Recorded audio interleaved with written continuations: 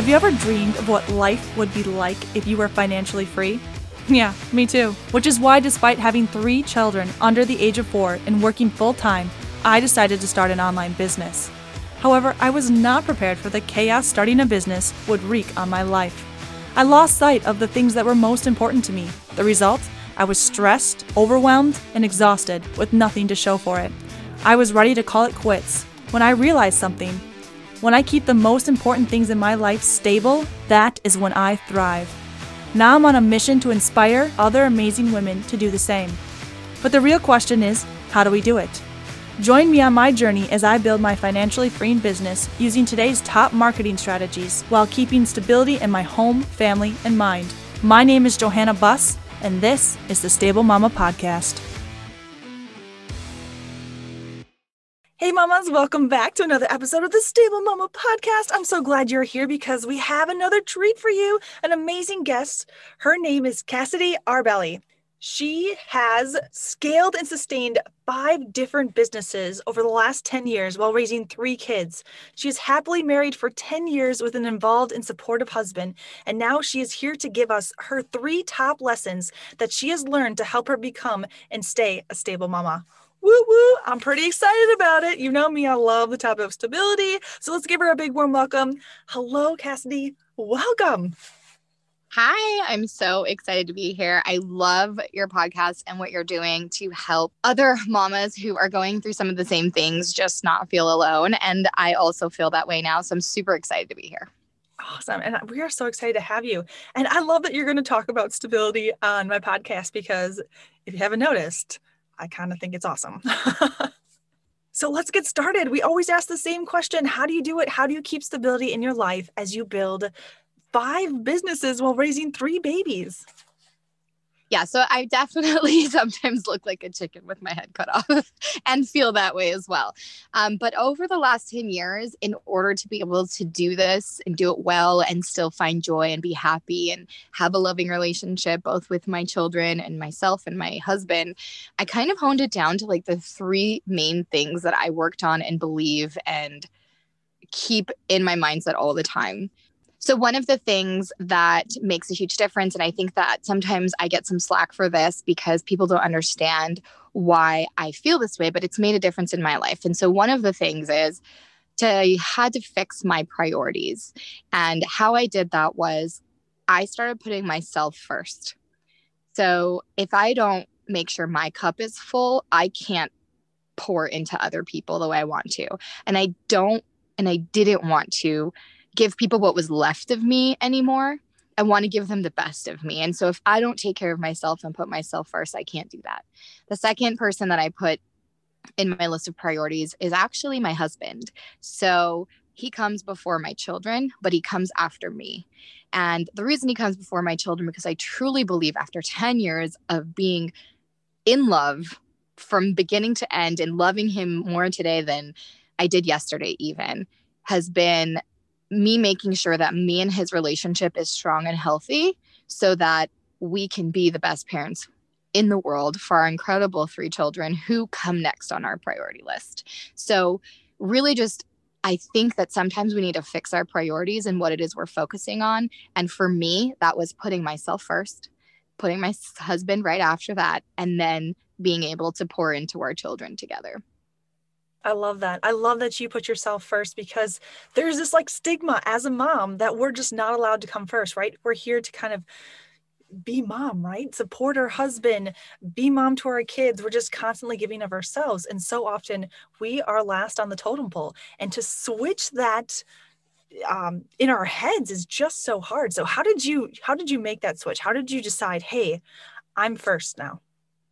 I think that it happened when I really truly hit like rock bottom of burnout. And when I realized like, okay, my kids are going to move out one day and I am constantly talking to them about being their own person, doing what they truly want to do, finding joy, like being happy in their lives, right? I'm trying to make sure that they are going to be able to be happy in their life. And especially having 2 daughters, I don't ever want them to feel like the only thing they're going to do in their life is just be a mom, because they are their own person as well. Even though it's one of the greatest gifts, like, who are you? Don't lose yourself in your role as being a mother, because that's not all that you are.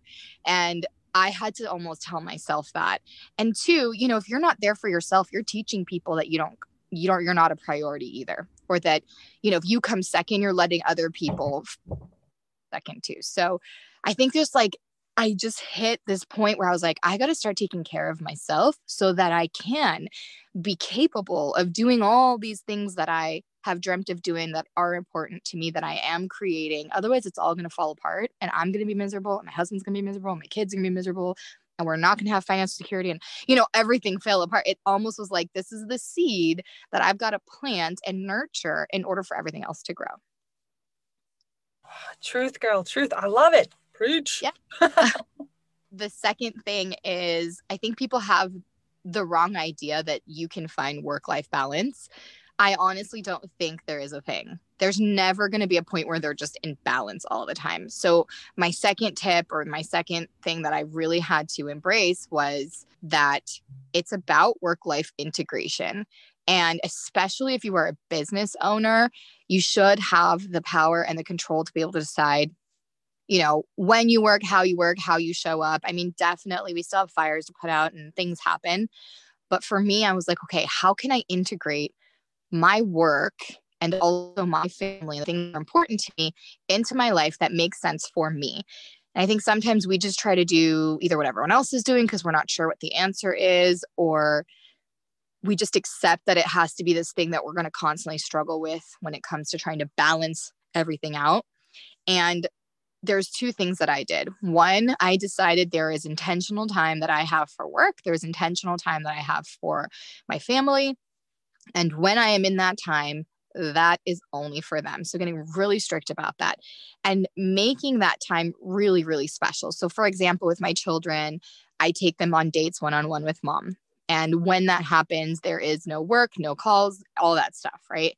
I make sure that me and my husband go on an alone trip every single year by ourselves, no children. Just things like that. That's just examples. But it's really about too, like, there are times where my kids are in Taekwondo classes. And so I sit and work on some things while they're in a class. And so they're not feeling like mom's not there, or they're not feeling like, mom's always on the phone now. Like, I do it in times that are very intentional and very specific that work for my life. And it's going to look different for everybody, but that's really what it's about. It's about that integration and not always just trying to find balance, because if you're just looking for balance, you're not going to find it. And that's when you're going to get frustrated, burnt out, and you're going to feel like a failure because it's not even really a thing. So that's kind of my second thing on my list of priorities. And I don't know if you found that helpful, or, what you think about that. I love it, and I slightly disagree, but I think we're on the same principle, and I think we're on the same page. We talk about it differently.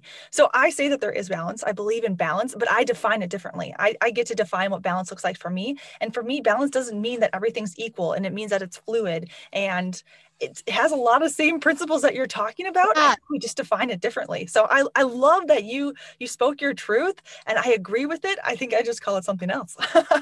Absolutely. And you know what? That's exactly what it is. It's not about just like this rigid feeling of like you're on a scale and now you've got to get it into complete balance. So like you're saying, it's fluid. There are things that are going to come up and go down constantly. And it's never going to be this just like Zen type of like balance all the time. I guess that's more of like what I was trying to explain, where when I think of integration, like, it's kind of like all encompassing, and you've got to just figure out a way for it to work for you, just like you were saying. So yeah. It's definitely the same, really.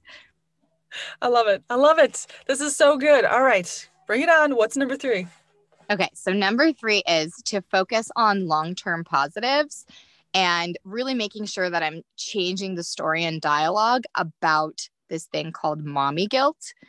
I honestly think that mommy guilt is this lie that we tell ourselves. So it's really about these preconceived ideas that are out either in society or coming from maybe, your family's culture or traditions or things that maybe other people thought of.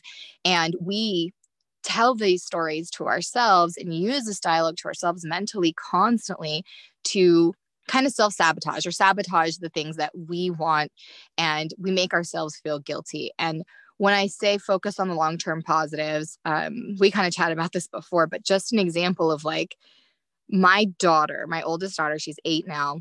has voiced several times about how proud she is of her mother for being kind of this boss and just working hard. And she constantly is coming up with business ideas.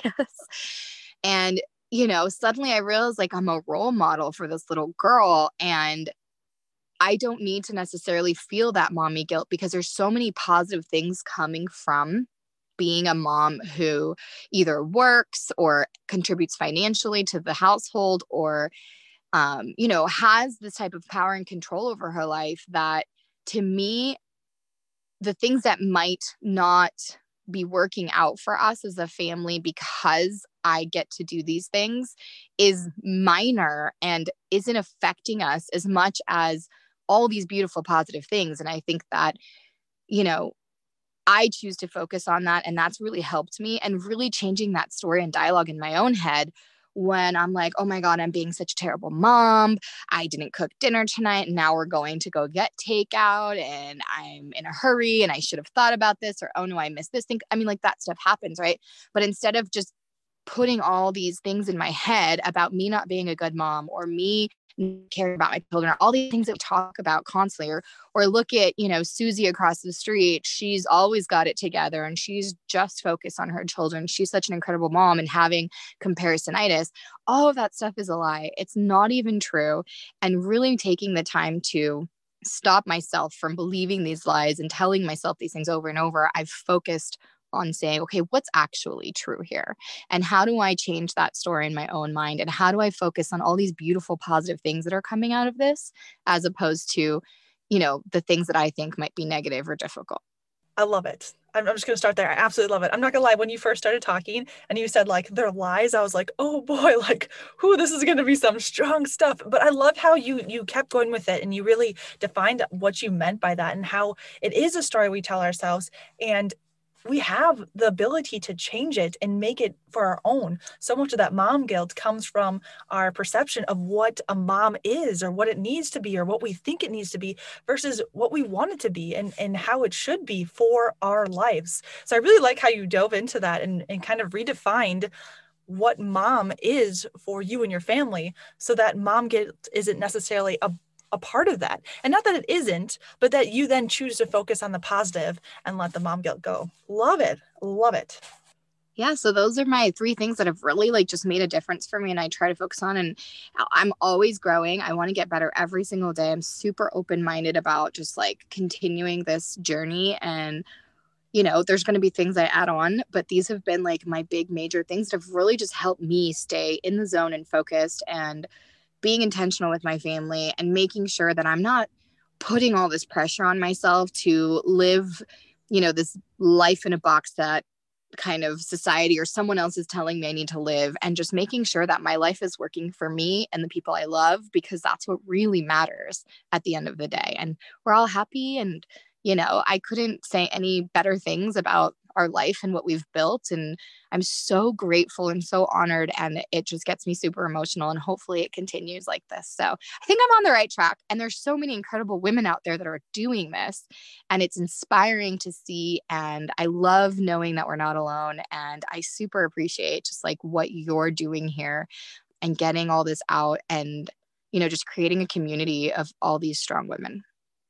Thank you. No, and I appreciate you coming on here and just giving us your insight. I mean, 5 businesses, 3 children, they're young. Your oldest is 8. And just being able to share your journey, it helps other women, and it helps us stay in community. I feel like so often we talk about the big successes, but we don't necessarily talk about the journey to get there. We always kind of like want to push that aside and be like, yeah, that happened, but I'm here now. So I really love that you're raw, you're honest and open about the journey that you went through and some of the big takeaways you had. So thank you so much.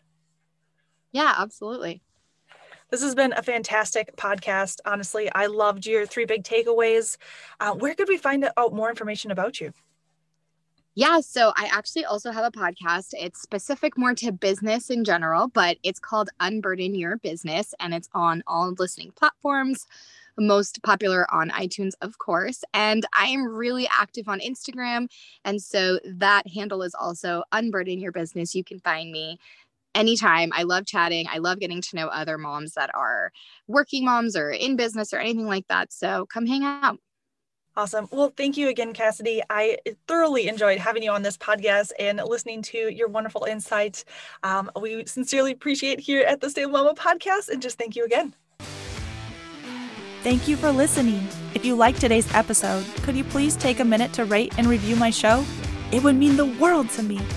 Also, let me know if you have any questions or if there's something in particular that you are struggling with so that we can cover it in future episodes. And don't forget to subscribe so you don't miss out. Remember, progress is being just 1% better today than you were yesterday. You got this, Mama. See you on the next episode.